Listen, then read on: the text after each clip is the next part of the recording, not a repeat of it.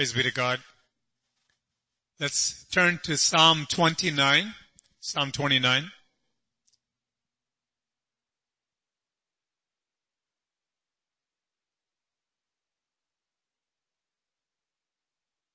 How great and awesome our God is. He said, where two or three are gathered in my name. God didn't say He's going to send an angel in our midst, not even an archangel. He said, I will be there in your midst. Hallelujah. And because God is here, we're able to worship Him. Because God is here, we're able to know His presence and to feel His mighty working.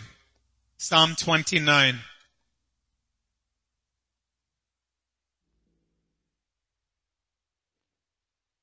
Give unto the Lord. This is Psalm of David. Give unto the Lord, O you mighty ones. Give unto the Lord glory and strength. Give unto the Lord the glory due to His name. Worship the Lord in the beauty of holiness. The only worship that is accepted with God and acceptable to God is a worship that is offered from holy vessels. God will not accept any other worship. So we need to find out, how can I be holy to be able to offer this to a God who's way beyond me? He dwells in holiness. He is holy. How can I possibly give Him what He wants? It's when the Spirit of God is allowed free sway in our lives. When we invite God and say, Lord, come into my home, into my heart, and begin to sweep away all the things that are not supposed to be there, Lord, so this temple can become holy. The temple in Jerusalem became defiled. I was meditating on this just yesterday. I was thinking, what a tremendous grief for God when He Himself was so excited. It's true. God knows the end from the beginning. It's true. But because He knows what is going to happen, doesn't mean He's also God of the present. He knows when people are true to Him and they are building a temple like they did in Jerusalem, He's fully involved and He's fully rejoicing. When Solomon offered a prayer, a lengthy prayer, and he made sacrifice to God and the fire of God came down, Solomon's prayer was, Lord, remember us. See this big structure, Lord? It's for you. Lord, when we're in trouble, because you told us that you will be in this place, and our eyes turn to you and this temple. When our enemies are around us, when the weather is not favorable, when we don't have rain, and there's no food, Lord, remember us. He made this request, this king, this great king. God was listening from heaven to every single word. And when the Lord heard, He responded. Just what they're looking for. What's the use of prayer if we don't know God is listening, number one? Number two, if we don't know that He wants to help us. We might as well pray to idols and demons. Have a good luck charm and wishful thinking. Solomon prayed and the man had faith. All of Israel were gathered. All of these couple of million people. The priests are there. Everything is so spectacular and splendor. But then the fire of God came down. God answered by fire. And the glory in the temple was so weighty, it was so heavy, that the priests who were called by God to minister on behalf of the people in the temple could not stay in there. What was God showing by that? He was showing, when I'm in your midst, there's no equal. There's no comparison. And when I'm in your midst, the entire place becomes sanctified. He told Moses, do not come near.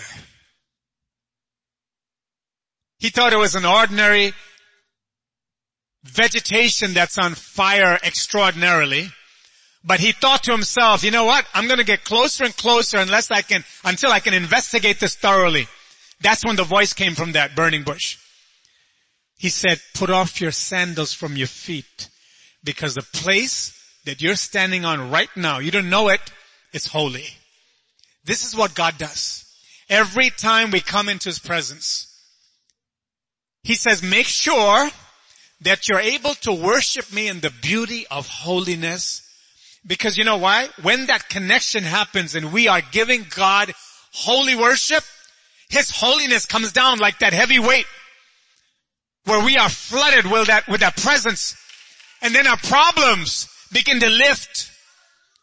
Only God can do that. But who can connect with God unless we ourselves are sanctified? Now in this psalm, let's go back to the psalm, that holiness is laid out clearly. Now, consider this. How many churches have you been to? Maybe like me, you've been to quite a few churches all over the place, even in other parts of the world. And you know what? It's the places where people have the genuine understanding of who God really is, that they go in there very carefully. They don't go in there gossiping and, wiping their mouth from the candy bar they just ate and turn off the radio from whatever music, even if it's worship music, quote unquote. They haphazardly come in to the presence of God. Now, we are against dead formalism and ritualism, where you have a pompous display, where you have robes and curtains and lights, and all those things have their place, but they're not required for the presence of God to come. What is God looking for? A broken and contrite heart, O God, you will not despise. So broken, which means in the Hebrew, broken to pieces. We learned about this. Contrite means in the Hebrew, crushed to powder. So a person that comes to God must realize, I am nothing. I am nothing. God is everything. And that humility will be there that will cause the person to be able to offer the worship that God will accept. So coming into God's presence, even when we pray by ourselves, but especially in the midst of God's people, in God's presence, requires us to be able to connect with Him. And the Spirit of God can do that for us. He can open our eyes, our understanding, and then we get that nearness to God, and then we can understand who He is. The more we know God, the Bible says, the people that know their God shall do great or mighty exploits. What exploits? To pray and see God answer by fire. Now, it may not be the physical fire. It could be. God can do anything, anytime. But it's a fire that comes in and begins to burn the devil's resources. Everything Satan comes to keep us down, discouraged, and then looking for the next fix. God sees humanity. And as I mentioned about the temple, He was so grieved. It's like having a baby born. And then death. Whether it is almost immediate, tragically, or 5 years down the road, or 50 years down the road. Imagine how that parent feels if the parent is still around. Some people say, well, this is life. God gives and God takes away. But if you have emotion and you have a heart, you'll feel the loss. God birthed the truth in David's heart, and the man couldn't rest until he said, I'm getting all the materials for this temple. everything before I die. He said, I'm not giving sleep to my eyes until I find a place for the Lord. And God says, you're not going to build it. You have blood on your hands. He was a man of war. But your son is a man of peace. He's going to build a temple. David was content. He was so excited. He said, Lord, you gave me a job to do. And I'm so thankful you chose me to get the materials for the temple. And then he was excited to install Solomon and know that Solomon's going to build a temple. Well, he was happy, rejoicing. Who? God Almighty.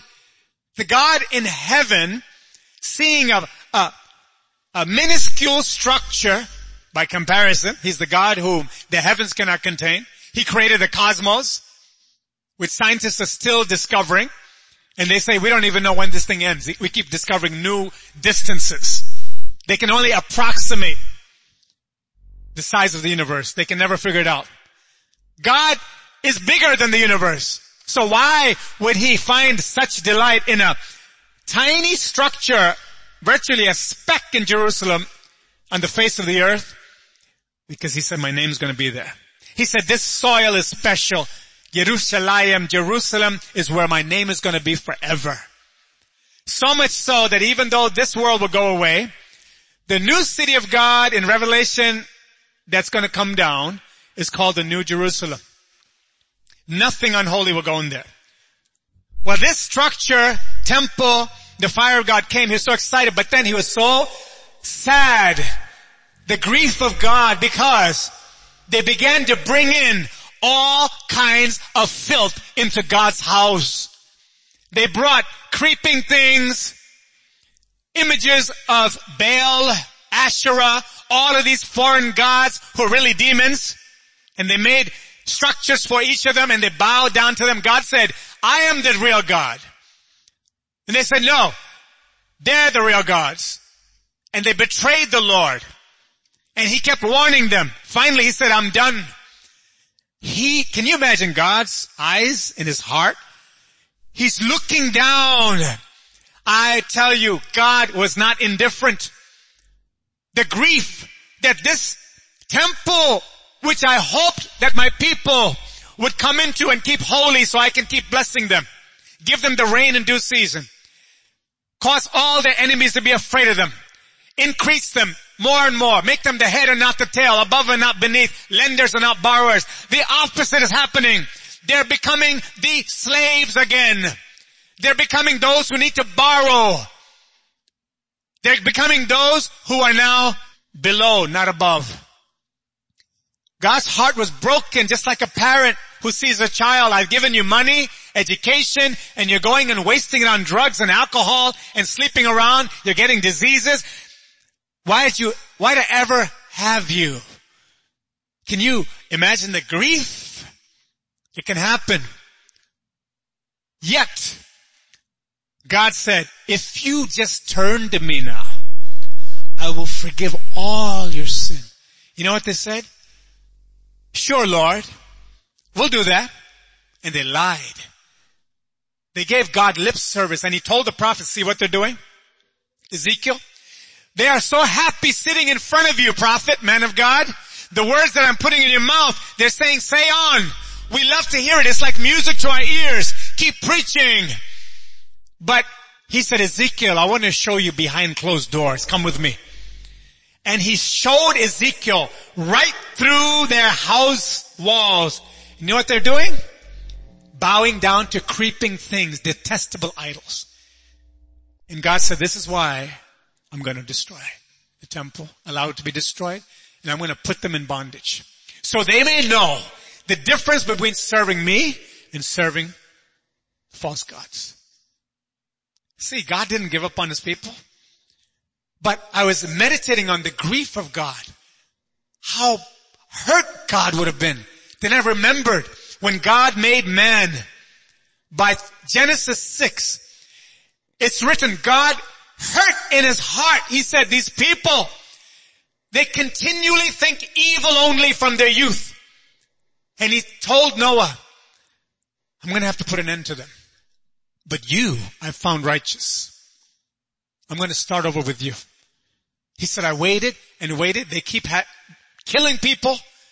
They keep going into all kinds of evil immorality. They're abusing one another. I told them to stop. They're not listening. And they're just proliferating this evil everywhere. It's contaminating everything. I got to start over. I'm going to wipe out actually the face of the earth too with a flood. Can you imagine the grief? God made Adam and he didn't just snap his fingers. He could have. But he made the clay and step by step, then he breathed into his nostrils. It was such an intimate creation. With no other entity that he ever created did he ever breathe like, not even angels. He took this clay and he formed him so beautifully and perfectly. This is my son. Not Jesus, but this is my human son. And then he breathed into his nostrils and then the man woke up. He became a living soul.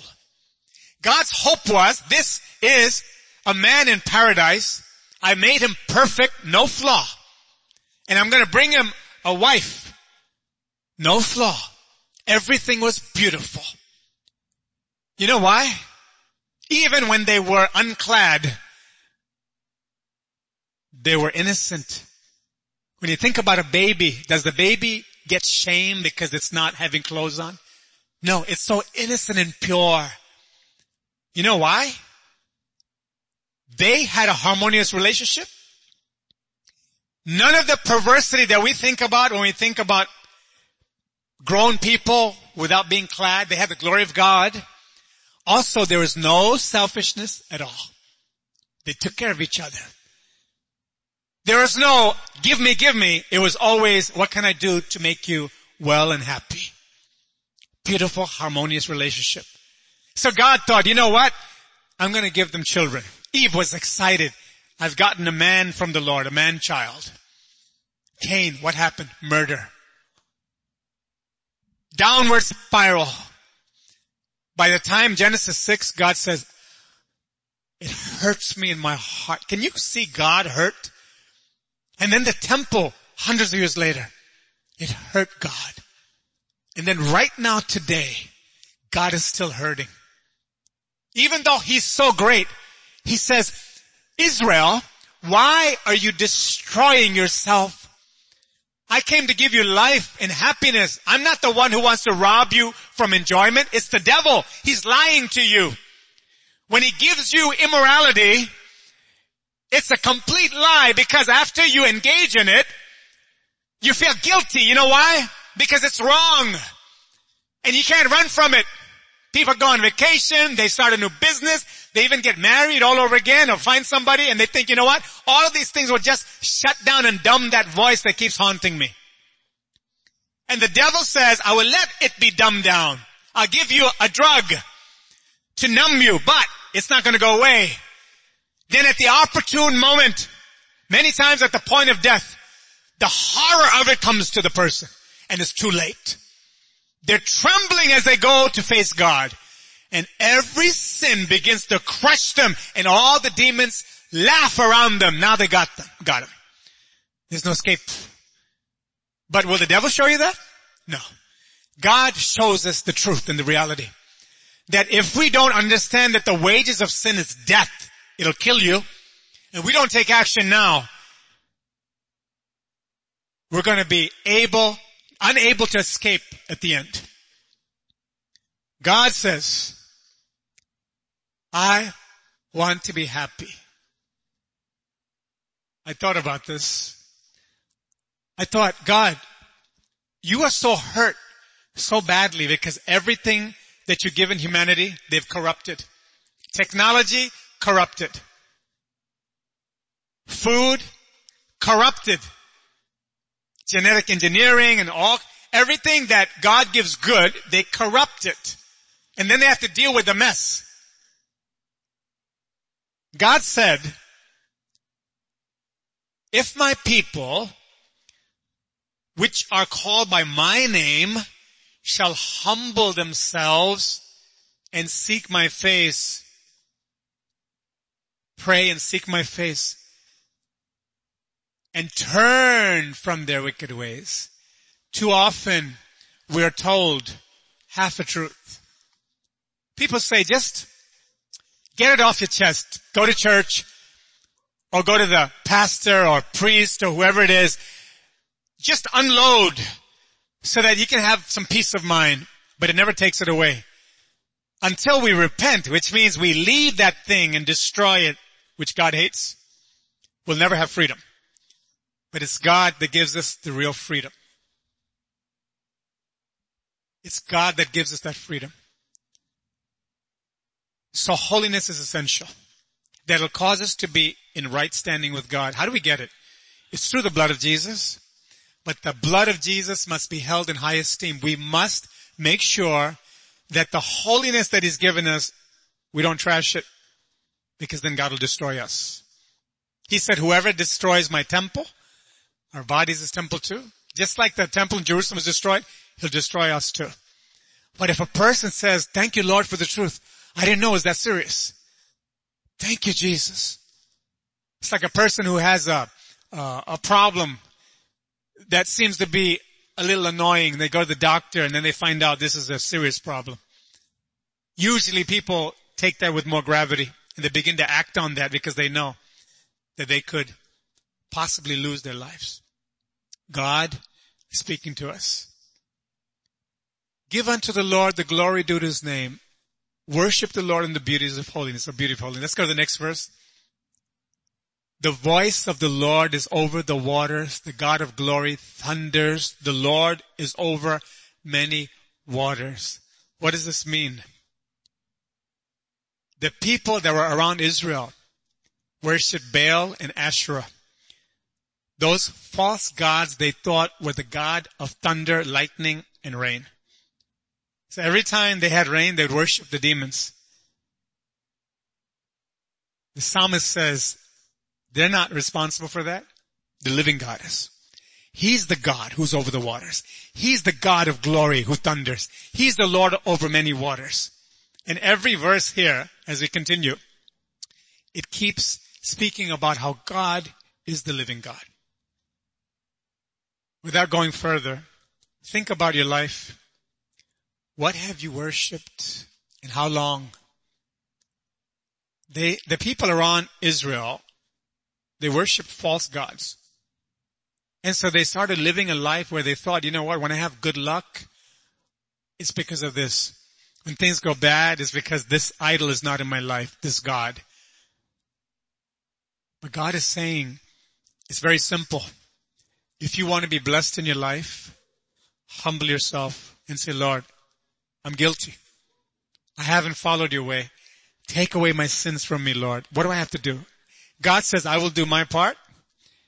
If you do your part, everything's going to be fine. And God initiates. Because it's God who puts in our hearts to even want to turn to Him. Not the devil. The devil says, don't think about God. Forget God. He doesn't exist. And if He does, He doesn't care about you. He's holding on you. You know what gets you high, makes you happy? He doesn't want that for you. But that's like cyanide coated with sugar. That's what the devil gives. God gives the real joy. Blessed be God's name. We're going to pray. Hallelujah. Even though we didn't get through the whole psalm, God saw this is sufficient. Now we can know. Even though God is holy, even though He demands that we be holy, that we worship Him in the beauty of holiness as we heard, I want to tell you, God loves you more than you know, probably. His love is so great that He's able to instantly fix you. Some believers for a long time, they believe that, you know what, I know God's been good to me. I don't deserve the good things I have in life, but I don't think I can improve in this area because I tried and I failed and I tried and I failed.